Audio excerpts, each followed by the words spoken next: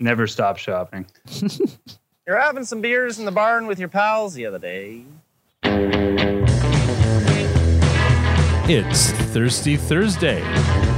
And that means we're once again hanging out at the Produce Stand, a podcast paying tribute to the great Canadian show Letterkenny.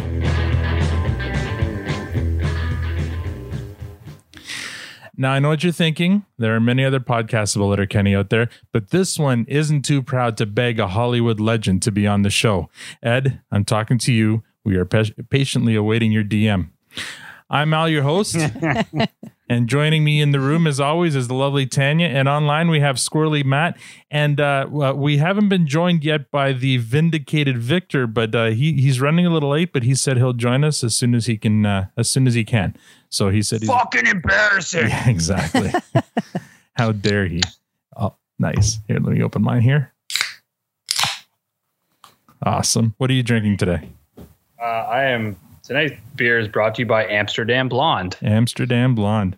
I'm drinking my usual Stella. I know it's boring, but I like my Stella. You know what? I mean, I'm a beer guy. I'll say that. Mm-hmm. I know what the hell that means, but I like beer. Mm-hmm. And there's definitely beer I fucking hate, mm-hmm. and Stella's definitely not one of those. No. It's not a go-to for me. I'm definitely the dumbass craft beer wagon kind of guy. If it's new, if you've never heard of it, it's small town, I will drink it. So if I came across a Puppers, I'd be all into that. Oh yeah. Puppers, listening. Puppers, if you're listening, we'll accept sponsorship. Yes, absolutely. But there are some of the bigger brands, and I will call Stella a bigger brand because it's been around everywhere, but I like them. Yes, I'm a fan. And it's a good go-to. I mean, I also like Great Lakes, but they're hard to get around here. So, do they not deliver up where you are? I mean, I live in the city, so they'll deliver. Anything will deliver to me. Oh yeah, it's weird though. Like I can pick up Great Lakes at the grocery store at the superstore, but at the beer store they don't carry it. And I think I think I can pick it up at the liquor store too. So it's weird. Like just recently I haven't been to the grocery store. We don't go a lot anymore, and so yeah. There's a recent beverage that we just tried, the Sandbagger. Sandbagger, yeah. So a neighbor of ours, I guess he's connected somehow to the people who work for the Sandbag, but it's not a beer. It's a gin. What is that? Like a gin lemon? Gin smash? Something. But it's really good. Fuck and the gin, man. Oh yeah. But it's like a gin lemonade sort of. Refreshing, not sweet, not yeah, no. It was really nice. Good, yeah. You lost me at gin. I know. But I'm not a gin girl either. If they sponsor the podcast, then you'll have to learn to love gin. I'm a red wine all the way. We're not too proud for sponsors. All right, here we go. Actually, we're going to go continue. Do your thing. I was just gonna do the Twitter follow. So follow us on Twitter. All the things you want to do, Al. I am the host. Take it down in about 20% there, Squirrely Matt. Let's just do the Twitter follows at Produce Stand Pod on Twitter. So apparently, when you tweet back at a Hollywood celebrity, it really helps your Twitter follows. So we have 20 new followers this week because of that one Ed Norton tweet that we'll get to later on in this podcast. So first, number one, we have Scott Belanger from New Brunswick. I may or may not know that guy. I was wondering if you did. Colin Shepard from Liberty Village, Toronto. So finally, we're getting some Canadians being represented here. We've got so many Americans listening. Steve Munn from Augusta, Georgia. Thank you guys for following. Beck from Whitby, Ontario. She's an FOTM. That means a friend of Toronto Mike. I know her, and we're both listeners of the Toronto Mike podcast. If anyone's interested, you should listen to Toronto Mike podcast. Katie Johnson from Parts Unknown. Paula Lamberts from Carroll, Iowa. Nick Gilly from Parts Unknown, Merwin from Parts Unknown, Juan Rojo from Toronto. He's actually the husband of Miriam, who's also a follower. Both of them are FOTMs. So we're kind of stealing some of Toronto Mike's audience here. Quiet Sheepdog from Parts Unknown, Calvin Reed from Hamilton, Ryan Rodriguez from Parts Unknown, Philomena from Ontario, Not Sally from New Hampshire. Don from Toronto, another FOTM. Hello, Don. Thank you for following. Ryle Red from Tucson, Arizona. Poirier Ops from Parts Unknown. P. Sykes from Parts Unknown. P. Sykes created an amazing poster. It's on Twitter, Matt. Maybe you saw it. It looks like a movie poster. He drew it like it's Jonesy and Riley, and the movie's called Sandoz After Pracky. I did see that actually. Yeah, it was good. It looks great, and he did a really good job. So I just wanted to shout that out. Well done. Dan from Parts Unknown. Excuse me. And Kelly Williams from Parts Unknown. So thank you all for following and for listening. We really appreciate you. Excuse me. I need to take a drink. While I take a drink, Matt, why don't you tell us about your week? Well, man, it's been a fucking shit show, to be honest. But I'm chugging along. It's my life's a bit of a roller coaster sometimes, and this was definitely a whirlwind of a week. But I'm getting through. Without getting into details, it's been a blast, to say the least. But I did get a new mic, if I'm coming in through in high definition quality audio now, it's because I've upgraded the sound studio that is my back house edition. So you're no longer getting there. You're no longer using your earbuds mic. You're actually using an actual mic, a Yeti. Well, I'm still using the earbuds. Just I've got a different bit of a mic, and now thanks to your advice, I'm going to look into getting my what do you call it, a pop filter. Yeah, well, I mean, right now you're not popping your peas, so you're okay. But yeah, there you go. Popping peas. Now you're popping your peas. Oh my! I don't know what the fuck that means, but anyways, I'm going to look into this because I am learning the lingo and the industry, and we are going to hit the next level. Actually, we're going to. Hold on to your seats, folks. Yeah, we're going to submit one of these for a podcast award one day. I'm sure we are. And today, actually, the stars. So far this one's gone quite smoothly. We haven't had any kind of. Well, that's because Victor's not connected yet. He's just going to bugger up the whole thing, isn't he? As soon as he tries to, the engineer has yet to arrive. Things are going to go sideways. He hasn't arrived at the station yet. Yeah, he's doing some kind of simulator somewhere right now. Oh my god! I just keep on picturing this. I have to go online and YouTube this later because I need to know. Is it just like front, back, stop, go? Like is it? Fun. I just keep on picturing. I'm like, go forward, stop. Those who didn't listen last week, we were making fun of Victor because on his week off, he was playing a train simulator game, and we had to make a little bit of fun of him for that. Yeah. Tanya, and if there happens to be anyone out there listening who actually operates a train, don't get me wrong, that's pretty badass. I would love to operate thousands of tons of steel down that, even if it only goes forward and back. That's pretty awesome. Man. We're talking about a simulator sitting in his house looking at a computer screen with a forward and a back arrow key. I don't know. Alan used to take the GO train on a daily basis for years. We're talking 15 years. Oh gosh, a long time. And I'm telling you, the number of people that jumped out in front of that train, and having to go and get him and collect him because the train was just not going to move or go anyway. It was constant. I thought, what a terrible job that would be to be a train operator and to experience that. The PTSD that you'd have. Oh my gosh. Horrible. Yeah. Yeah. Yeah. Yeah. I mean, sorry, not to take it on reality. Yeah. Thanks for doing that. Sorry. Such a downer. You know what? Anyone else feeling down about themselves right now? Man, so depressed. Kate. We're isolated in our homes. But you can always play a train simulator without the jumpers. Track behind my house, by the way. I wonder if he's got. When he comes on, we'll ask him. Has he turned on the jumper setting, or has he disabled that? Oh dear! That just took a dark turn. Yeah. How was your week, Tanya? Oh dear! Fucking tell us, Tanya, please. Oh dear. Oh my gosh, so busy. So busy. Just a busy week. Work, kids. It's trying to get this house ready and get kitchen stuff ready and get ready for the renovation. Yeah, it's been Have busy. you guys moved into your bomb shelter yet? No, so this weekend we moved the kitchen downstairs. So as of this weekend, we'll be eating. How do you move a kitchen downstairs? Well, so there's already a kitchen down here.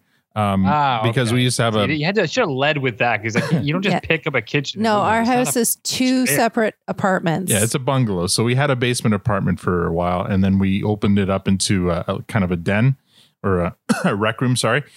Gotcha. But we kept the kitchen, knowing that eventually we were going to have to reno the one upstairs. It was like, well, we'll keep the kitchen just so that we have a second kitchen when we need it. It's helpful, you know, when it's like. I get it.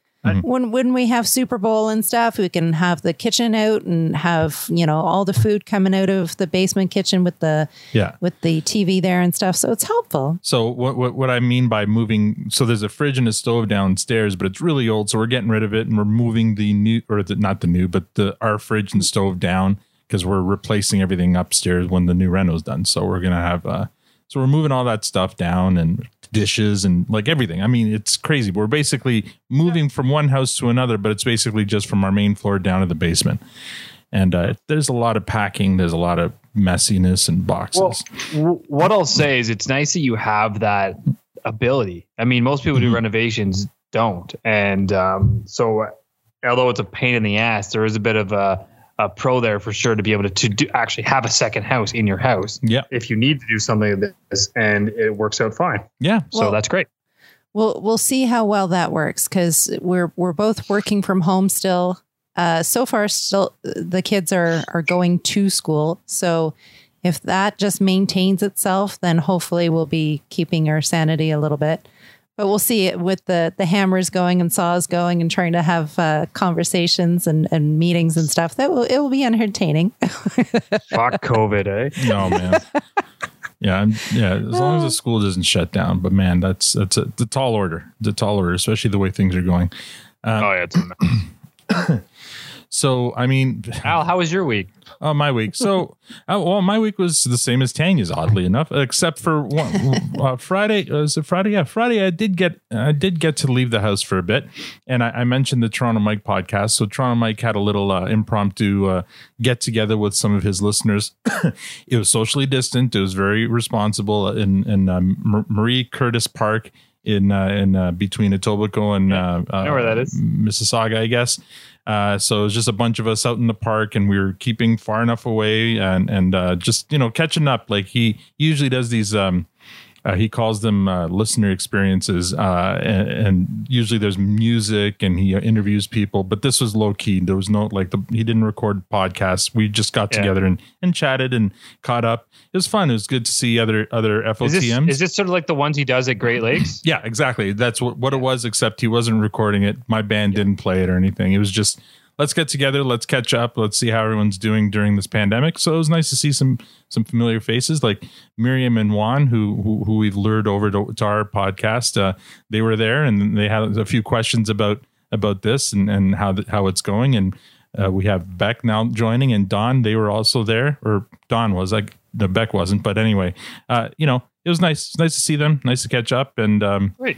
Hopefully this doesn't last too long. We're gonna have a proper one someday, and who knows? I mean, well, I was going to say with our podcast, maybe we can do one of these too, but it seems like most of our listeners aren't anywhere near here. So that would be difficult.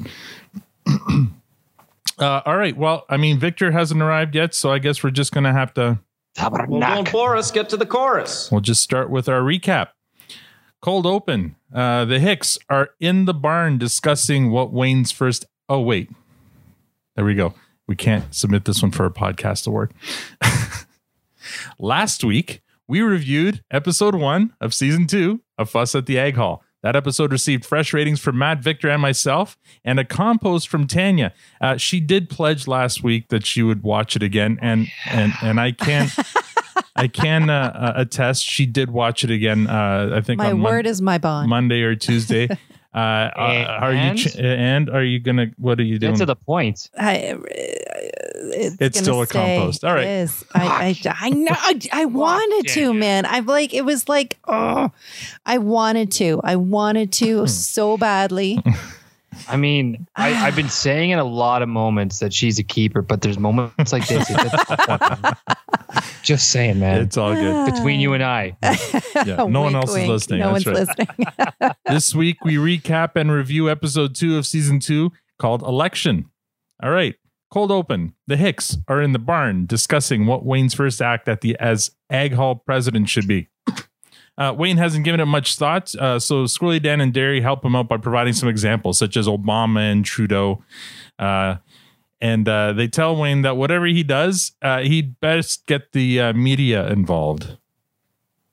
Whatever you do, just make sure people know about it. Yeah, like you're going to want to have somebody come down from the paper, take a photo of it, tweet a tweet, Snapchat. Why? Well, if it's not in the papers or on the internet, it's pretty much worthless. You know what? I think we should almost be snapping a chat about us talking about doing the charitables right now. Pump the brakes. Now, am I doing the charitables for the charity's gain or my own? Well, you do the charitables for the charity, but the whole point of doing the charitables is that people think you're a good guy for being charitables. Yeah, behaving charitably, you'll have people saying like, oh, he's a good guy. Oh, he's a real good guy. Oh, he's a great guy. No. Well, I think you've had too much sugar cereal. The whole point of doing the charitables is to help the charity and to make you feel good, not look good. Figure it out. There's a whole lot of Squirrely Dan in this one, so we're missing Victor right now because I'm sure he really enjoyed. Yeah, and I mean that whole opening is just there's so much truth to that and how people perceive charitable acts. Yeah, I mean there's motivations that they didn't even touch on there. Like I mean I always think about like organizations and the rich. They make the charitable donations for the big write-offs and to look good. Mm-hmm. Like there's a lot of that shit going on. But I mean the people who are most genuine are the ones that you never hear about. They just do them. They go, and then if one day you stumble across them doing something, they go, "Shit, you do this?" I'm like, "Yeah, I do." I loved everything Wayne said. Loved it. Yeah, it was so genuine, eh? It was just. Should we let him in? So perfect. I guess so. I guess we should. All right, Victor has finally decided to grace us with his presence. I hope it all doesn't blow up right now. We should pretend like we hadn't even started yet. Yeah.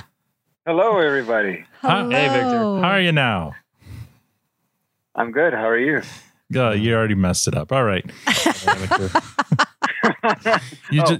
good. How am I? No, you just pulled a Stuart. Like You should have stopped. Yeah, you should have stopped. Wait, are we recording? We are. Yes. Oh, nice.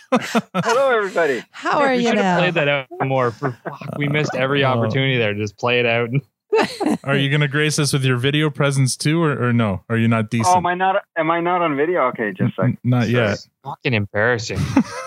Well, the audience doesn't know that. I was just going to say, it's not like the podcast knows he's not on video. I know, but it's nice to see his pretty face. You just like seeing the ostrich in the background. Yeah, that too. All right. Yeah, there he is. Oh, he's got Stuart's fart book profile in the background. All right. Okay, so we already did we started the recap, but we can pause for a second if you want to let us know about your week. How's your week? Well, I kind of forget about the week, but I can tell you that one of my team members took me out for dinner tonight. That's why you're late. So what's that? I said that's why you're late. That's why I'm late. Yeah, we went to a Pakistani restaurant, and it brought memories of the Seinfeld episode about that Pakistani restaurant. You're not a Seinfeld fan, so never mind. Not a huge fan, no. Yeah, all right. Anyway, it was good food. Very, very similar to Georgian food. I'm not American Georgia. To be clear, the former republic of the USSR, and your former home, yes, and my former home, yes, of 8 years. Mm-hmm. Did you say Pakistani food is very similar to Georgian food? It is, yeah. I mean, a lot of the Middle Eastern food is very similar, and Pakistani food is, they're into like shish kebabs, very much, and that's one of the staples of Georgian food. So very good. Anyway, so that was good. Anyway, I was able to get to in these very hard and tricky times. I was able to somehow get two of my team members who were on contracts hired permanently again. Huzzah! Yeah, that's and very deservingly, and one of the members just wanted to show their gratitude and took me out for dinner, and it was very nice. We call that a bribe.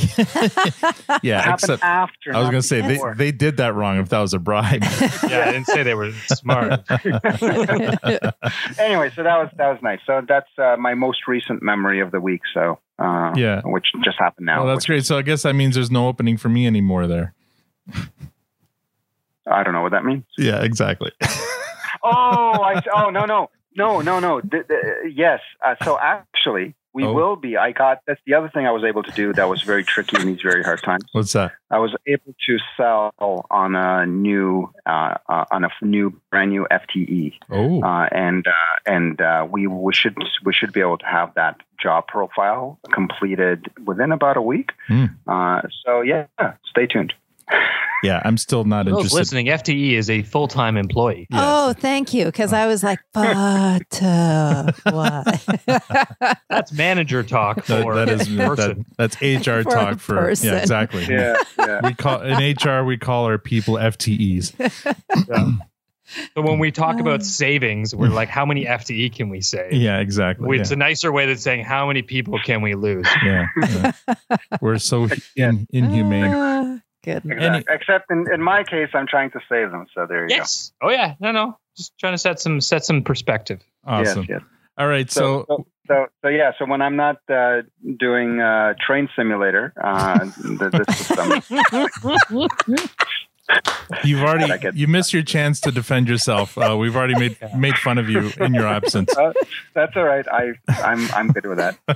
Oh, God. All right, we started with the cold. We've already started with our cold open. The Hicks were just talking about what Wayne's going to do is for now that he's Ag Hall president, and Squirrely Dan and Derry were telling him that whatever he does, like in terms of charitable stuff, it doesn't count unless he's involved the media in it. And Wayne obviously does not like that idea, and in fact, he's got a better idea. You want to do a charitable? Drive into town first thing in the morning, dead of winter after a fresh snowfall. Shovel a handful of folks' driveways before they wake up. No one does a tweet, feels fucking sweet. Also, it's a substantial core works out from what I've been told. Or, if you're done doing hay for the day, drive on over to someone's place that isn't done doing hay for the day. Cut their grass or something like that. No one snaps a chat, go fuck your ass. Oh, couldn't you just help them do hay? It gets a photo. You're going to need a photo. You want to know what?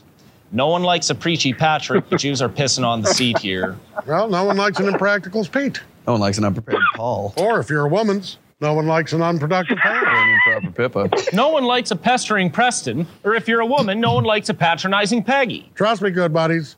Any charitable act, big or small, is an act wasted if your face ain't attached to it. So, Wayne proposes that they go into town, let the dog take a shit on Main Street, and they can snap a chat of Squirrely Dan picking it up. And that's when the music starts. And there was not one Karen mentioned in that round. Not one Karen. No, I mean they're pros. They're good. They're good writers. They don't rely on cliche. I felt there was something unique about that scene because first of all, it was hilarious, and by the way, the episode starts on a high for me. But again, because Squirrely Dan, I mean, for me, he's just brilliant. But what was interesting about that scene for me is it felt almost like a monologue, like the way it felt less like a conversation and more like, let's do a skit. Yeah. So, I'm guessing that's what they were going for, but I'm just sharing that. Like it didn't feel natural. It felt more like a SNL skit. You're right. It wasn't a kind of a natural, flowy conversation. It was, but it was still, it was well written and it was well choreographed. Oh, brilliant! I loved it. Yeah, I found that to have more conversation in it than the episode before it.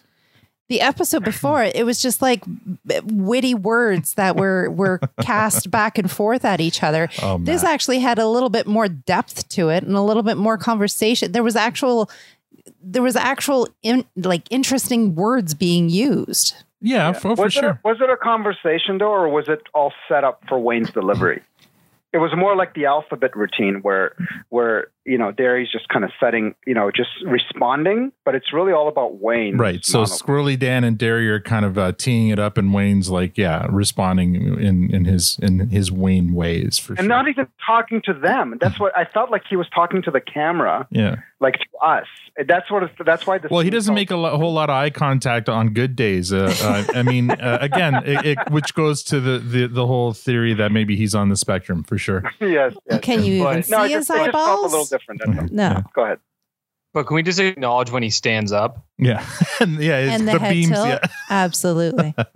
That I died. I completely forgot about what he said, and I was playing. He said, perfect tilt, like 45 degree on that board. Like, that was fun. Man, that was so good. It's a very visual show too. Like everything's very meticulously crafted visually. If you think about it, like from what they wear, it's all very deliberate to just the colors and stuff. Like it's all, I think every movement they make is just like, even that was like, normally he would stand perfectly straight in that stance, but the board was in the way. So he just adjusted and still did the same thing he always does. Yeah. All right. So after the theme plays, scene 2, it's Wayne's first meeting as the new president of the Ag Hall. Mrs. McMurray is still the note taker, but she's decidedly less excited about her role. Wayne quickly takes care of business and then asks if there's anything pressing. Mrs. McMurray looks at her husband, who seems to want to say something, but he hesitates. Then just before Wayne adjourns the meeting, McMurray finally jumps to his feet. He admits to being upset about what happened in the Ag Hall last meeting, to the point of having ass pisses all week. That's true. I have had the ass pisses, also known as pizzazz. It's been making the biggest cocksucking gin and tonics I ever goddamn had. Then McMurray goes on and gets to business. McMurray motion. Something must be done. Something has to be done. A proper election must take place, whereby both Wayne and I campaign for a week to see who will be the president of the Agricultural Hall. So that's where we get our episode called Election. So there's going to be an election for the Ag Hall. The motion is voted on and passed. So there will be a 1-week campaign followed by an election. You guys still having a hard time understanding McMurray? It seems like he's getting even worse with the. I didn't have trouble with McMurray. I understand him fine. It's the skids that I sometimes don't know what the hell they're talking about. Yeah. Yeah, no, McMurray, again, I can understand it. I love him. I love his whole cadence, everything, the way he speaks. But it does get worse. It does. And definitely later into the series, it's like you can almost, he's unrecognizable. And so he's slowly getting worse. And the dynamic he has with his wife, it's very fun. It's very funny. It's fucking awkward, man. For me, he still sounds like the Brad Stewart character in what's that stupid movie called? Brad Pitt. But anyway, that war movie, the Tarantino movie. Anyway. Inglourious Bastards. Yeah, that's the one. Oh, Brad Pitt. Did you say Brad Stewart? You did. Okay. No, I said no. You're thinking of Stewart because Stewart's on your mind. So no. You said Brad Stewart. I thought he said Brad Pitt. Rewind. Play. You know what? We'll listen back to it later and we'll laugh at Victor. But who is Brad Stewart? Is that anybody? That's my fucking point. I have no idea. You guys are thinking Stewart because Stewart farts above his head. I'm pretty sure I said Pitt. But anyway. All right. Well, we'll find out when we listen back later who actually won this battle. Sounds good. And by the way, I got your back. Victor, we were commenting on how smoothly the opening of the podcast went, and you weren't here, and everything's kind of been derailed since. Because I even skipped a scene. I skipped scene 1 at the hockey rink. The Letterkenny Irish are playing a game. Riley and Jonesy are doing their usual chirping of an opposing player, number 19. Their own teammates basically tell them to shut up. They haven't earned the right to chirp anyone in this league yet. Coach, who's sitting in the stands nearby, chimes in. Hey!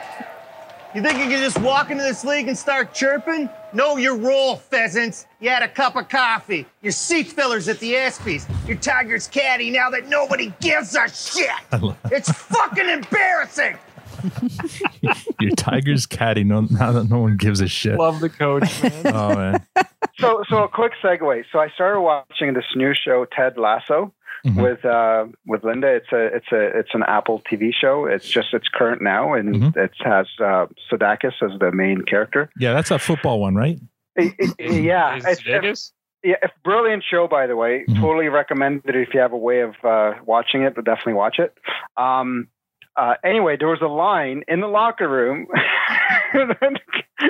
where the team captain says, "It's fucking embarrassing." And I'm thinking, I wonder if they got that from Letterkenny. Oh, maybe, yeah. It was like perfectly exactly the same in the same context. It was just brilliant. Probably. I mean, it looks like Hollywood's paying attention to Letterkenny. You got Brad Pitt loves this show. Ed Norton loves this show. So you never know. Eddie, if you're listening, you are more than welcome, our friend. We want you, Eddie. We want you. Scene 3, out in front of the dollar store. The Skids are doing their dancing thing. Bonnie McMurray's standing outside looking unimpressed. Katie walks up, but Devin warns Katie that she shouldn't go into the store because the Skids just crop dusted inside. Then Katie and Devin have a little head-to-head battle of words. Hold on. Can I just admit as a grown-ass adult, I still use the term crop dusting on the regular. My wife and I, and then not even just me, my wife and I, it's a regular vernacular within our words, whether we're in stores or we're moping through the house. Your wife is a lucky woman. I'm going to start using it. Enabler. She's an enabler. Don't get her wrong. She's not the princess she may look like. All right, I'm totally going to start referencing that with you. I know. Here we go. All right, let's get to the clip here. Katie and Devin have a little head-to-head battle of words. Yeah, why don't you go in, Katie? This has been a lot of fun. Has been. Still is. Oh, fuck off is what I meant. We're busy. You're busy? Very. Busy ripping farts in coordinated outfits at the dollar store? What of it? Shut up, bro. Then what? Are you going to steal some bikes and ghost ride them into the river? How did she know that? Shut up, bro. Maybe you could even find a new spot to rip farts in coordinated outfits. You know, if you're not too busy. Oh, we have other spots. Who's the genius behind these coordinated outfits anyways? Well, actually, if you are interested. Just kidding. I don't give a fuck. Nice to see you, buddy. Yeah. I love it, Katie. Katie brought it for me, this one. Oh, yeah? Oh, yeah. Are you your team Katie now? Awesome. Yes. Katie, love how she put him in place. Absolutely. Witty. Loved it. Katie wins this round. And am I the only one getting a bit of a Clockwork Orange vibe from these kids? I never noticed it before, but this one for sure, it came through a little bit stronger. And the bowler hat, the outfits, yeah. Mm-hmm. For sure. Katie wins this round and enters the dollar store. Moments later, the McMurrays walk up to the Skids. So I guess in this, Skids means IT, because every time somebody needs something technical done, they go to the Skids. McMurray asks Devin if they're the ones who created Fart Book, and Devin takes credit for it. Mrs. McMurray, cocksucking, loves that Fart Book, and apparently also loves using the word cocksucking as both an adjective and an adverb. They want to commission the Skids to help them with a campaign video. Devin agrees because McMurray is running against Wayne, and as Roll puts it, hurting Wayne hurts Katie, and hurting Katie hurts Stewart. Next scene, while the meeting between the McMurray and Skids is taking place, Wayne is back at the farm meeting with Stewart about the same subject. Stewart suggests a smear campaign. What's that? It's when you run ads suggesting negative things about your opponents. For what purpose? To make yourself look good by making your opponent look bad. Predictably, Wayne doesn't like the idea of a smear campaign, and here's where we get a Wayne's word of wisdom. Well, if you got nothing good to say, you shouldn't say nothing at all. But news travels fast in Letterkenny. It seems Stewart has already heard that McMurray has commissioned Devin for his campaign video, so he wants to help Wayne to get back at Devin. But Wayne has a better idea for his campaign. Tell you what, I'm going to go into town, mow some lawns. Give people one less chore to do this week. Seems more productive than name calling. So once again, Wayne takes the high road.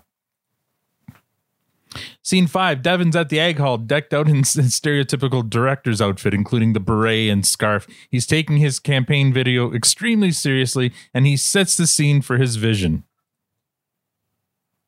Okay.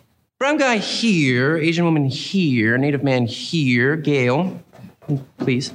And the whites over there.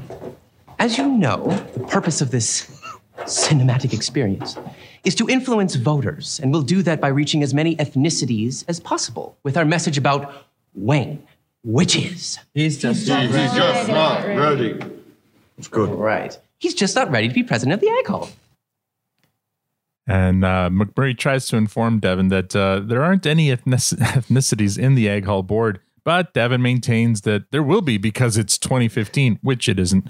Devin continues with his vision, which is basically the opposite of diversity.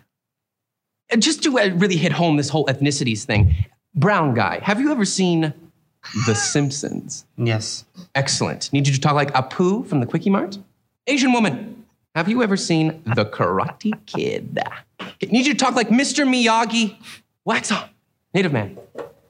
You're pretty dialed in already. Gail. Where's my money, bitch? Exactly. And our whites they're super white, so just be yourselves. Thank you. Yeah. Rednecks. Yeah, it's so great. I feel like they missed an opportunity there. They should have had the Asian woman say something in perfect English with no accent first, so that later on. Yeah, it definitely fell flat. They were heading the right way, but just they missed a few opportunities there for sure to either, take it wildly inappropriate or just rein it in. There was nothing funny about that scene. Yeah. It's not that it was offensive. It was just not funny. Yeah.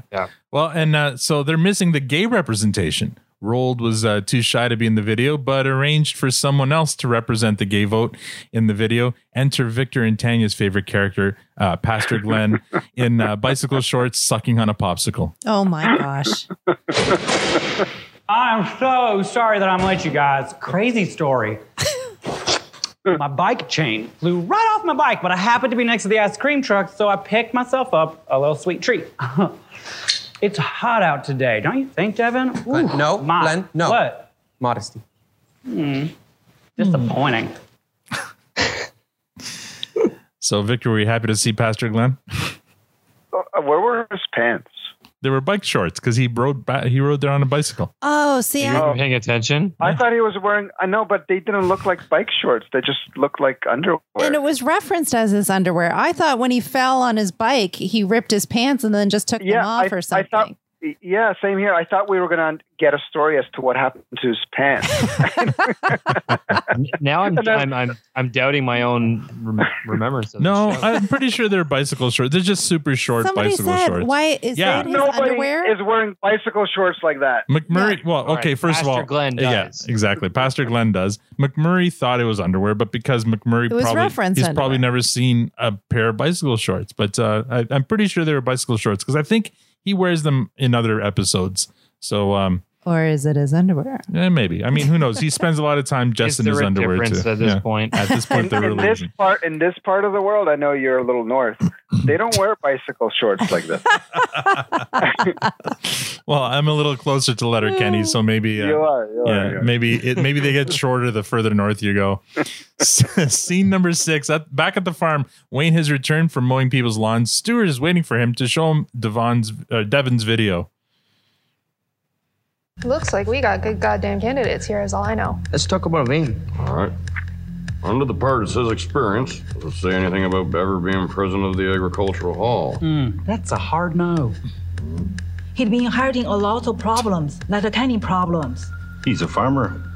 But has anyone ever seen him do any actual work? Oh, hell no. I hear he's been cutting people's lawns. Like that will stop the grass from growing. Peter Potter, let's get down to the real issues here. Being president of the Ag Hall is not an entry-level job. How are you now? Not the qualified. Can we really trust a man who can't even be bothered to wear a belt? Hell to the no. He's just not ready. He's just not ready. He's just not ready. He's just not ready. He's just not ready. Just not ready. Nice hair, though. Nice ass. That's what I appreciate about him. He's just not ready. Wayne for president of the Ag Hall? He's just not ready. Oh, man. Oh, hell no. I want to know how many takes that took. Because I'm sure they were killing themselves laughing as it was trying to go around. My favorite line in that whole thing is like a throwaway line. And it's because the guy's accent is so thick purposely thick was when they said, I hear he's mowing other people's lawns now. And the guy says, yeah, as if that's going to stop the grass from growing. I fucking died.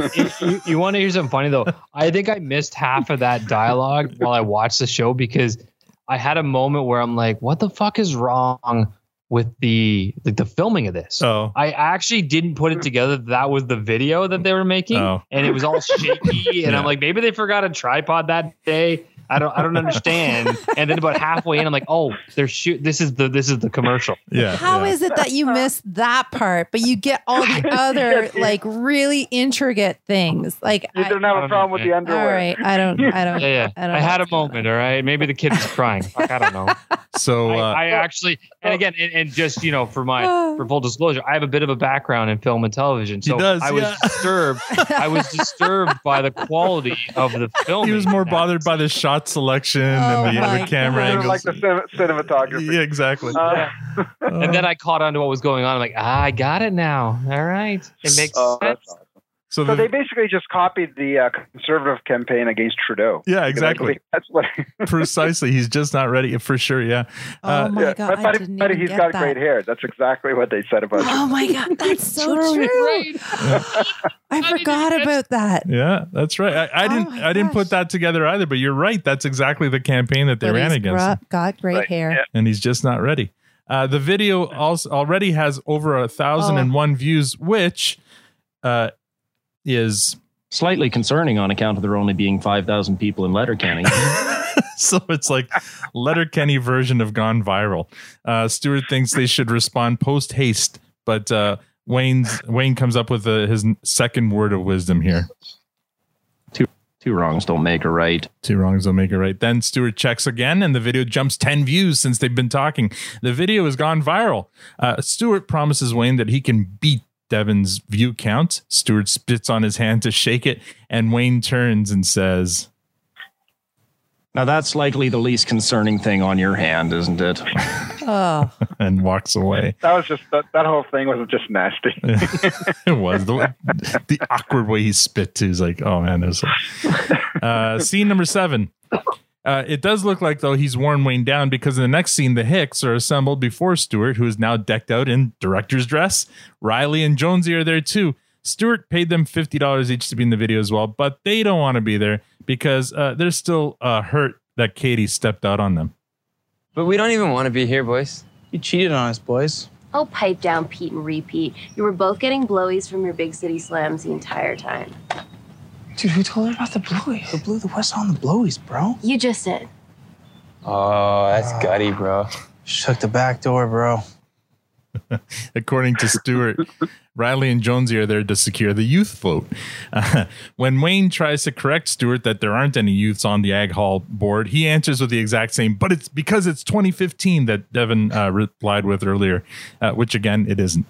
Stuart asks each person to say something slanderous about McMurray, starting with Wayne, who responds with, kind of feels like I should make sure my own backyard's clean before throwing junk in someone else's. He slandered you first. What, so you think if he jumps off a bridge, I'm going to too? Figured out.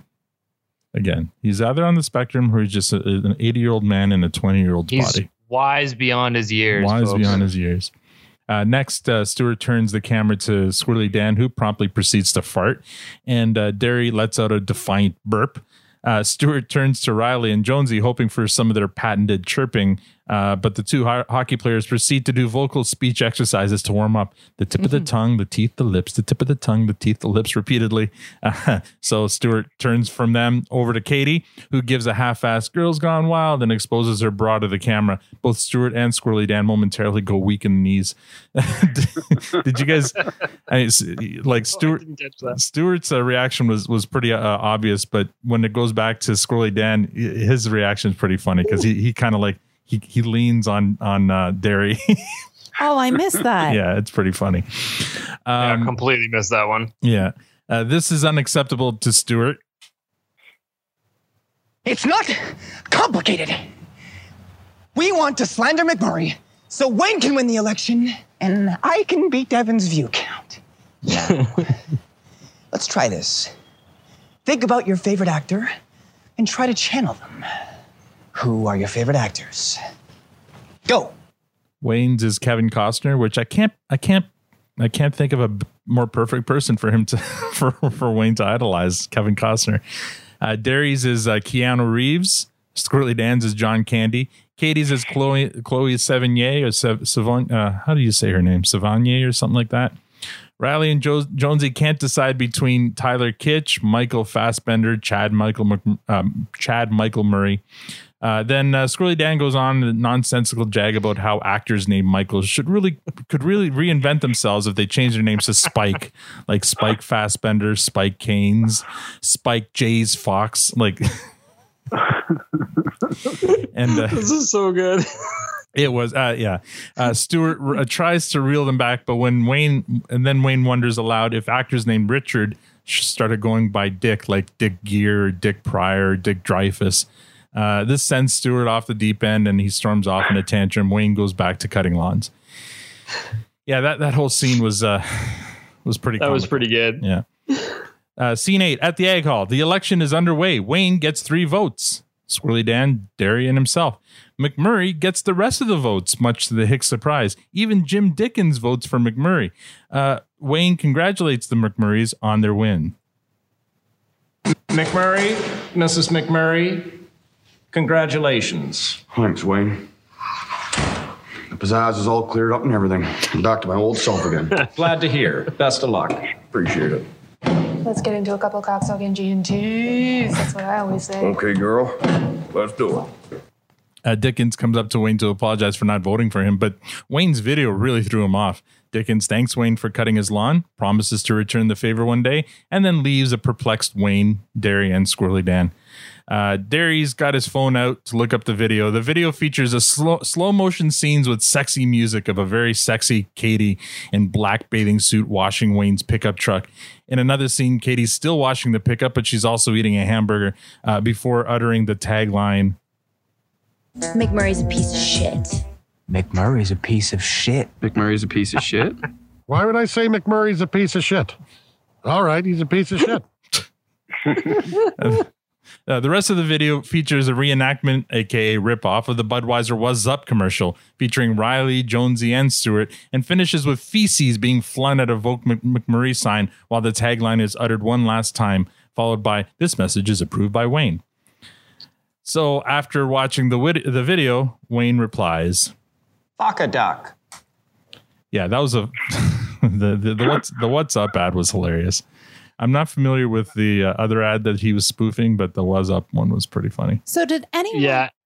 Did anyone? And like an asshole, I even used that GIF today in a response to an email at work. I can't think of anything more annoying. What's up? Oh man, it's spelled right. Yeah. It's still annoying 20 years later. Did anyone else think, though, that this whole campaign thing was for the whole town to vote and not just the 12 members of the Ag Hall? I'm sorry, what just happened there? I was waiting for signs to go up and things. I know. There was a whole disconnect because what's the point of 5,000 views on the video? Well, exactly. That's and then it goes back to the original 12. So I think what this episode does really well, we talked about this earlier, like, Victor, I know one of your favorite shows was Corner Gas. One of the things Corner Gas did really, really well is showed like a small town, but dealing with maybe big town issues or pretending to try to be a bigger deal than they actually are. Right. And this is exactly what Corner Gas does. But so in Letterkenny, it's like there's an election and they've got to do why do you need a campaign video when there's only 12 people voting? Why do you need diversity? Why do you need any of that shit when there's only 12 people? Why do you even need a week to campaign? You just get up, do a speech, sit down, and then, you know what I mean?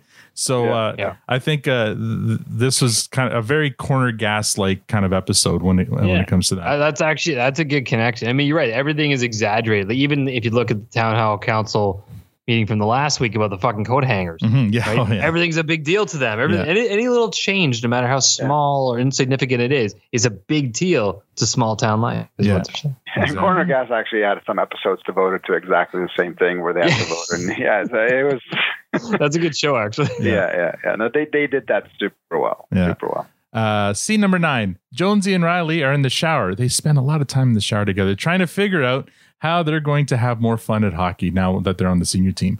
Right now, they're not enjoying being the schmelts. And then a couple of the senior players enter the shower room, and Jonesy and Riley start making fun of them for, well, I'll let them say it. What the fuck is that, boys? Yo, you leave the house like that, buddy? What's the problem, Schmelt? You got a fucking bush, bud. You got a bush, bud. Who's the bush inspector around here, boys? Bush inspector sleeping on shift, boys. On our junior team, it's a $5 fine every game in practice until she's shaved out of the wood, boys. Hey, get that hedgehog off your tummy stick, bud. You're fucking gross, bud. You're fucking gross, bud. The seniors strike back. Looks like we got a couple of cocklookers, Yorkie. Of course the schmelt's like a good cocklook, farts. Well, yeah, I fucking cock look because your junk's a fucking car crash and you can't look away.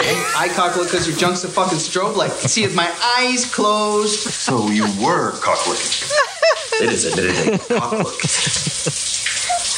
Well, I cock look because your junk's a fucking welding flame, buddy. You look directly at it and your fucking retina's getting burned. I cock look because your junk's a fucking child walking on his pants. Once you see it, it cannot be unseen. All this time cocklooking could be better spent doing legs. More legs, less cocklooking, schmelts.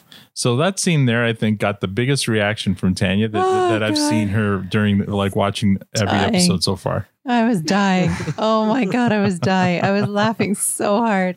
Why is a gym shower? Gym showers are awkward, man. They're just, anyways, I had a flashback, and you'll probably remember this, Alan, a flashback to a friend of ours. And he came out of the shower and commented about cock looking at you. Oh, geez. And I was like, yeah. Oh, what now?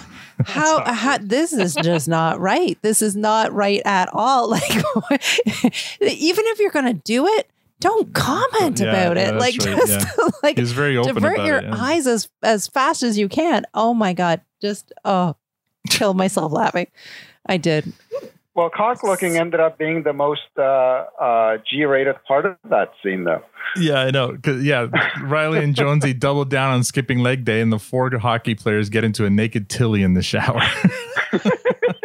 And that's where I said, no. Yeah. Because up until now, they haven't been shy about showing certain things. And so that time, you were wondering, are they going to pan down? Yeah. Don't do it. Yeah. I had visions of that scene from, what was that? Sasha Baron Cohen. Borat. Yeah. Yeah, Borat. I did not want to see the Borat scene. Yeah, exactly. So, yeah. Scene number 10. Back at the produce stand, Stuart faces the Hicks about the campaign video. You are woefully uninformed, aren't you? How? I said I would beat Devin's view count, not win you the election. And guess what? I did beat Devin's view count. Look. No, I don't give a care. I've been contacted by Budweiser and Carl's Jr. over copyright infringements, but I don't think they're serious. Oh, you know what? McMurray's meetings are a bit painful, but not sure that's good enough reason to get into politics. Well, they're all crooks. Every one of them. I'll run along, Stuart, before I get bored of behaving. Love that comment. Yeah. Stuart takes off. Wayne is about to get back to doing his own choring since he's been busy cutting other people's lawns all week. But then just then, a truck pulls up at the end of the laneway, and Jim Dickens gets out. Jim Dickens, hurry now. It sticks. Nope, you got it right that time. Good news. Not so bad. I love that. I said I'd return the favor for cutting the lawn. Figured there's no time like the present. Can we give you a hand with anything? Dickens and a couple of the other Ag Hall members have come to help Wayne with his chorin to return the favor. And that's the end of the episode. All right, guys, let's get some reactions to the episode. No ratings yet, just initial reactions, and I'm going to start with Matt today. Yeah, this one was an interesting one for me. I mean, it was fine. We got the election. The election was pretty hilarious. What I saw in the election, and it made me laugh thinking about what's going on out there right now, does whether like it or not, when Wayne lost the election, there was a very peaceful transfer of power. You had to go there. That happened. Oh my! Yeah. So that made me laugh. But no, I mean it was a fun episode. Mm-hmm. Yeah, Victor. Yeah, I thought it started really on a high note. Where episode 1 left off, and it was going really well right up until the skits took over the election proceedings. But yeah, so overall, I thought it was certainly watchable, and I can share more insights later, I suppose. All right, Tanya. I just don't understand our dynamics. I shake my head sitting and listening going, why are you guys not saying you loved it? Oh, wow. Like, come on. I really did. I really enjoyed it. Really? I did. Let me say, I was watching, like as usual, I'm watching her reacting to the show. I hate that, by the way. I know, but this time was the most reaction I've ever seen her during an episode ever. Yeah. I would watch it repeatedly. That would make me... It had some good moments. It would make me go back and watch for more. Yeah. The one before it, more locker room scenes, or no, shower scenes. Oh, she loved the shower scenes. It was just, it was all of it. Was all of it. I enjoyed all of it. She likes the TNA. Or no, the B and B. I was going to say, where'd you see the T? Yeah. Where'd you see the T? I saw no T. Oh man! All right. So my note on this, and I already said it, but basically this one here reminds me a lot of a Corner Gas episode. It's a small town people trying to behave and act bigger than, put in a situation where it's a satire of the bigger political thing right now, right? Like an election where they just need 12 votes and they've got to do campaign videos and they got to think about diversity. Like it's all just so ridiculous. But so it was fun. It was a fun episode. I like the further development of the McMurrays. Matt and I know that they go on to get even further developed, but this is a different McMurray from season 1. And we're seeing a lot more of that. And Mrs. McMurray, she also plays in more in future seasons. I mean, and I know, Tanya, you appreciated more Katie here, and I did. And so yeah, Katie's also, I think, kind of Did you appreciate Katie though in that music video or not? I did. I did. I did very much. Oh, in the music video. Sorry. I was thinking back to I just meant more from a judgment point of view, not knowing that she's not doing a good thing for Wayne by doing that. Well, it's weird. That's a good point. Like, I'm wondering, being in that video. Why would that not? I mean, I think it's more the message that finally came across in the video, which clearly no one knew what they were actually signing up for. But Wayne was very clear that he didn't want to say anything negative about McMurray. Right, but Katie wouldn't have known that. Her scene was separate from all the other people saying. But she does say the tagline, "McMurray's a piece of shit," and she's very. No, that's what I'm talking. So I redact all that. Yeah. So I'm not referring to her being in a bikini and all that. Right. I don't care, but I mean specifically about doing the thing that Wayne didn't want to do. I'm trying to think now. Does she not like McMurray? Because I'm thinking back now to other episodes, whether they interact, and I don't know. Like, I know she likes hating on Derry, but I can't remember how she is with. She'd do anything for her brother. She would do anything for her brother. But that's my point. That's because everybody else in that video, they kind of were wondering, why do you want me to say that? Yeah. But she said it with purpose. Yes, she did. Well, maybe she thought it would help him. Yeah. Maybe Stuart convinced her. Maybe Stuart convinced her. Yeah. Well, who knows? I don't know. So anyway, that was a bit of a thing for me. You saw some betrayal there. Yeah. All right, let's get to some ratings. Matt, what do you give this episode? Fresh, clearance, or compost? So I'm going to be honest. When I was coming into this with a compost rating, wow. It was fine. It was better than Fart Book. What the hell? But the story felt rushed and rushed and gapped. But that said, did my puck come across? What you were talking about, Al, about the small town, exaggeration, I didn't catch that. And when you pointed that out, it actually made me rethink a lot of the episode. So I like the over the top about everything that was going on. So it's not getting a fresh, but I'm going to move it to a clearance rating. Oh, wow. Look at that. Awesome. So you shifted my opinion on it by opening some perspective. Awesome. Well, I'm happy to do that for you, Vic. Yeah, because we've you still have a perfect streak going of no compost, right? So let's. I think so. I don't think you've given compost. Where did I put? No, fart book. You changed fart book. It's not a real compost. He did that begrudgingly. Yeah, he did. Hey, there's no. We make the fucking rules. You know this. Victor, what do you give this episode? So, for the same reasons that Matt just shared, you convinced me to take mine from clearance down to a compost. What? What? That doesn't make any sense. What do you mean? Hold on. As much as I've been enjoying Letterkenny, for me, corner gas is like a hemisphere above. Like really? It's yeah. I mean, for me, and it's just my opinion, right?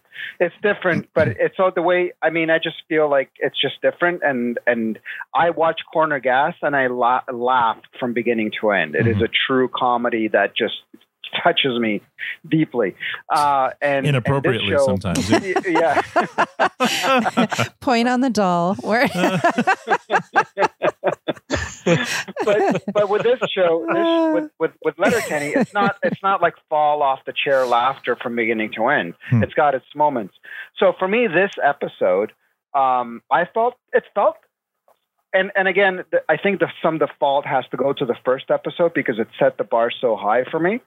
I felt that this episode started on that same level with the dialogue at the beginning. It was awesome, and Squirrely Dancer was right in there, and it was just, I thought it was going to be great. And then as soon as it turned into a cartoon, basically, with the skids running the election, for almost like pointless. The whole episode was pointless because Wayne didn't really even care. Like, he doesn't even care that he's the president. He doesn't really care if he wins or loses the election, clearly.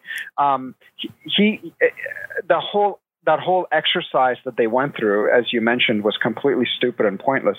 It felt like a filler episode. And my problem is that episode 2 should not be a filler episode. Because I know it's a short season. It's only 6 or 7 episodes. You got to wait at least until episode 3 for a filler. And it was too early. And I thought that for a filler episode, it didn't have the same tightness and theme that Fart Book had, because Fart Book was kind of also a bit of a filler episode, but I thought that was a much stronger episode. In this case, I don't know. It just felt too cartoonish, and just too out there. And I never like it when the skids run the show. So they still have not won me over. I think I'm starting to like Gale more than the skids. Wow. So anyway. I just don't see what's so endearing, why people love them so much. Okay. The skids ran Facebook or Fart Book, and you liked Fart Book. Yeah. You appreciated that they actually showed some talent in something. Come on, but because they actually did. But that's my point. They did that well. That was done well. This election was just stupid. There was nothing smart about it. All elections are stupid. Okay. Fine, so your rating is your rating. So Victor, you're sticking with compost, right? No problem. And again, I have the bar has been set high and. At a level with the first episode, that this has to be a compost. I love this because there's probably something between this and the best. As Victor is talking, the camera on his thing pans over to Stuart because Stuart's in the background. It's funny, just the timing of it couldn't have been better. Okay, Tanya. Yeah, I wish we had video for that because that was really funny.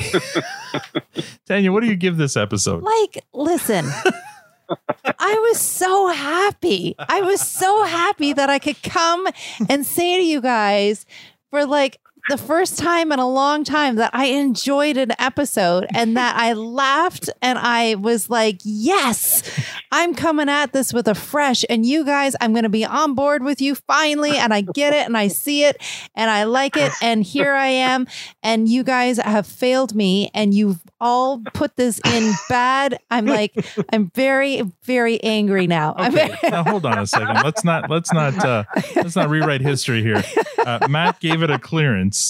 But listen, a low clearance. A low clearance. Okay, low clearance. This this episode set the tone. Wayne was going to show that, it's not about the media. It's not about it. Your goodness is the goodness that you do. It's not about and we got that in the first 5 minutes. Yeah. And then what? But it was an excellent episode. So your rating is a fresh then? Yeah, it is. All and right. I'm upset I'm on my own again. But Victor made a good point though. On my own. It's okay. And it's funny because this one's a reverse from last week. Because usually you and Victor are on the same page, but last week he was at Fresh and you were at Compost. This week you guys have turned. What's happening. But Victor, you made a good point though. It felt like a filler. You're right. Because if you think back to the thing we talked about in the last one, is that he was setting the stage for the next 6 weeks. Like it's going to, Wayne finds love. We're 2 episodes in and that hasn't even started. So they've already lost. Well, the next one's called Relationships. So with Murray's wife, then nothing's going on there. All right. Know. I'm going to be quick with mine. I give this a clearance, and it's right down the middle. It's not a low clearance. It's not a high clearance. It's just a clearance. It was a perfectly fine episode. Great writing, especially at the beginning. I found it really funny. I thought there was a lot of good development, a lot of like the new characters. We learned a little bit more about them. It doesn't push the overall story forward. You're right. This is kind of filler in that case. That's why it didn't get a fresh for me. But I think it had enough there, and it had enough laughs and enough satire there that I'll give it a strong clearance. All right. Noted. All right. So let's go to your top 5 then. Matt, we're going to start with you again. Your top 5, you have Fuss in the Backbush, number 1, Super Soft Birthday, number 2, Wingman Wayne, number 3, Ain't No Reason to Get Excited, number 4, and A Fuss at the Egg Hall, number 5. Where would you rate this, if at all, in your top 5? Yeah, it didn't make the top 5. No? All right. Victor. You made me choke on my wine. Victor, number 1, Fuss at the wash it down with Fuss in the Backbush. Number 2, Fuss in the Egg Hall. Number 3, Fart Book. Super Soft Birthday, number 4, and Ain't No Reason to Get Excited, number 5. Where do you rate this one? Does it make your top 5? No, it can't. I mean, that's just simple math because none of those are Compost episodes. So how could it make the list? All right, Tanya. Let's see. Yours is A Fuss in the Backbush, number 1, Fart Book, number 2, Super Soft Birthday, number 3, Ain't No Reason to Get Excited, number 4, and Rave, number 5. Where do you rate this one? Election. I can't remember what I gave the first 2. Okay, Fart Book, I think I gave it fresh. And what's the other one? Super Soft Birthday was a clearance, I'm pretty sure. Backbush? Yeah, Fuss in the Backbush is number 1. That was the last episode of last season. Oh, dear me. This is going to be really fun when we get like 5 seasons in. I know, and you have to remember. While Tanya is thinking about this, did you guys start the show by talking whether Tanya rewatched the last episode to give it a different rating or not? We did. She did, and she did not change her rating. So I know. It stayed. We're still not happy with her, and that's why I was still. I was that much more happy. That's what I don't appreciate about you, Tanya. I was so excited that I had a fresh to give you, though. I'm like, I can't change my mind about the other one, but damn it, I will give you a good fresh one on this one. And you guys have all left me behind again. So Tanya, your top 2 are fresh. Fuss in the Backbush and Fart Book, I believe, were freshes, and then after that it was clearance. I'm gonna stick this. I'm gonna move out the Super Soft. Oh no, that I'm reading somebody else's. Where am I? You're right there. Present. Oh, here I am. I shall put it at 3. Okay. Number 3. And for my rating, you know what? It's not making mine either. Wow. Yeah, it's not making mine. We've been watching the same show. I just don't get what's happening. Maybe we're on different seasons. Yeah. Is this a girl brain versus a boy brain? It could be. I think I need a girl on here. That's an interesting thought. Make them watch the same episodes. You know what? So we'll. I'll put this out as the scientific Twitter poll next week and see whether we got some discrepancy between girl brains and boy brains. I mean, Tanya and I did start out in sync. I know. One, so, I feel like I'm on my own island now. You've left me. I support you, Victor. We're just on different tracks, so we might converge eventually. As long as we're not on mesh. And as long as we're not on the train simulator tracks. Oh, speaking of... You only wish. I gotta Google that. I discovered an incredible show on Amazon Prime. It's called Trains of the World. Oh my and there's like 7 seasons. No, 7 or 9 seasons. You're doubling down. Each season has like 15 or 16 episodes, and each episode is like an hour long. So there's a lot of really great viewing. All right. Okay. We got to rush. We got to move this along because I got to pee. Let me just go I knew to... there was a bit of a rush going on there. So Scientific's Twitter poll from last week. What rating would you give Fuss at the Egg Hall? I forgot to do this at the beginning too. We got 8 votes, 8 whole votes, and 100% gave it a fresh. What is... That's science, folks. So maybe those 8 people are males. Who knows? So let's get to the listener comments because I've been looking forward to this. This wasn't a listener comment or directed at us, but I needed to include this because it was because of this that we got so many new Twitter followers this week. Huh? This is a series of tweets by Hollywood legend Edward Norton. He starts off saying, "For what it's worth, Letterkenny has been my best mood elevation lately. The funniest damn show I've seen since original UK Office. It's that order of brilliance.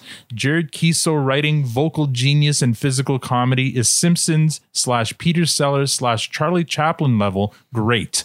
Whole cast A++. That's from Ed Norton. He goes on to say, "I'm late to the party and now binge catching up. But even doing too many per week, there's at least one bit of mind-melding verbal riff in literally every episode that leaves me gasping with laughter, rewinding, and trying to imitate, which can't be done even by top professionals." I think he's referring to himself as that. He goes on to say, "Kudos to you, Keeso, and your whole company. I know something about masterpieces that take time to get their due, and you made one of them. It's a Canadian national treasure, and Wayne should be knighted, except he'd say hard no, and be cooler for it, as always. Hard yes for me." And then he also mentions about Keeso's writing partner, "And I can't fail to hail this guy, Jacob Tierney, the merchant to Keeso's Gervais, to write the verbal genius blitz that is Letterkenny Problems, direct the hell out of it, and split sides with the Jack Lemmon-like verbal physical business perfection of Pastor Glenn. We're not worthy, Edward Norton." I mean, holy crap. And, you don't get much better than that. So Victor and Tanya, you guys need to smarten up. So in response to his tweet, I tweeted back at him and I said, "If ever you want to join or come on our podcast to discuss it with other fans, we'd be happy to have you." And because of that, I got a ton of likes and we got a bunch of follows from that, including Jeff Salguero, who's you would know her as Mean Nanny on Working Moms. Oh, okay. Mean Nanny. Yeah. That's a great show too, by the way. Yeah, it is very good. I started watching that show a couple of weeks ago, and it's incredible. It's so good. It's really so good. Funny. Yeah. So Jess, she's also on Letterkenny later in later seasons. So the fact that she liked, is she? Yeah, she is. Nice. So yeah, I mean, so I took a shot in the dark. I'm like, hey, maybe he can join us. And here's one from Victor. This is for you. Joshua Burley emailed us and said, "Wanted to start with saying, don't be too hard on Victor. I also have a train simulator I use." As always, enjoy the podcast and everyone's comments. It makes me watch a little more closely and always finding something I missed, even after watching all 8 seasons at least 4 times. Thank you, Josh. My favorite viewer comment to date. Sorry, everyone, but that just made my day. Our new friend Beck, she said, "Produce Stand Pod started watching Letterkenny on yours and Edward Norton's recommendations." Thank you, Beck, for starting to listen to us, and thank you, Ed Norton, for helping us with some more listeners. And we've been mentioned in the same reference as Ed Norton. Yeah, there you go. Cool. So you never know. That's it a may good happen. point. We may get that DM saying, "Hey, yeah, what time do you guys record?" And then just under the wire, just before we started recording, we got this one here from Veronica W. I love that you compared EpiPen prices in the US and Canada. As an American, I watched that stab scene, assuming for the longest time that they just got that many EpiPens wherever they get the meth. But they were making the meth themselves, so, shrugging. So that struck a chord with her. That was an eye-opener for us. I had no idea that they paid that much money. And actually listening to everything. Yeah. Listening to How Are You Now podcast. I listened to their episode on that, and they bring it up to saying, holy crap, only in Canada. Like, that would have been a really expensive scene. And because I guess one of them needs an EpiPen. And so when Tanya said, oh my God, there's $700, and I say, how many do you get with that? You get one. It was one. Yeah. Like, holy crap. I thought you knew that, Al. I did not know that. I mean, holy fuck. Like, that's... The kid's just because it comes in a box, I guess. Oh, man. That's crazy. How much is an EpiPen in Canada? Like, if you didn't have any other benefits? Oh, if you didn't... Oh, I mean... I'm going to look that up now. How much? But in their defense, they can purchase a gun at Walmart in the impulse line. Yeah, that's not... I mean... I'm getting it. Google tells me... Back to Google. For established firms, it would cost you around $100 to $150. Okay, so there's kind of a, and it is available without a prescription in Canada. Oh, really? You don't need a prescription? This is what it says. So that kind of makes sense. Like, when you think of some of the main uses of the thing, they wouldn't want to restrict that if in the event someone like do or die needed one. It's like, I need one. Do you have a prescription? No, but I'm going to die if I don't get one. Fair enough. The bee has followed me in. Like, fuck. Yeah. Fair enough. All right. So any last comments, Matt, before we sign off? No, I mean, I'm with you. It was perfectly fine. Mm-hmm. I like that you changed my mind there. I had a lower opinion, but you made some good points. So it shifted my perspective. But yeah, it was fine. I do agree with Victor as well. It's a bit of a filler episode. I want to see what happens next. Yeah. Okay. And Victor? Yeah, they set the bar too high with episode 1. I expect more out of them for episode 2. I don't feel they showed up. So I expect better next time. Okay. And Tanya? I just shaking my head. I just don't know what's going on anymore. Yeah. We're in the upside down. Apparently. Okay. And yeah, I've said my comments. I think it was just an okay episode. And, I know there's better to come, but it's also nowhere near any of the worst episodes. It was a solid episode, and it started off strong. It may have dipped in the middle, but in the end, I liked it. So yeah. All right, we're going to sign off. I'm going to play us off here with a song that was on the episode. It's called Wood by DJ Donna Summer. And that's all we have for this episode. Next week, we'll recap and review episode 3 of season 2, Relationships. Please rate us on iTunes. Please. We would love to get that first iTunes review. That would be great. If you like the show, follow us on Twitter at ProduceStandPod. We also invite you to visit our website, theproducestandpod.com, for other episode recaps and a list of our favorite episodes. Thank you for joining us. Now we're going to go out and mow some lawns and expect nothing in return. From all of us at the Produce Stand, good night.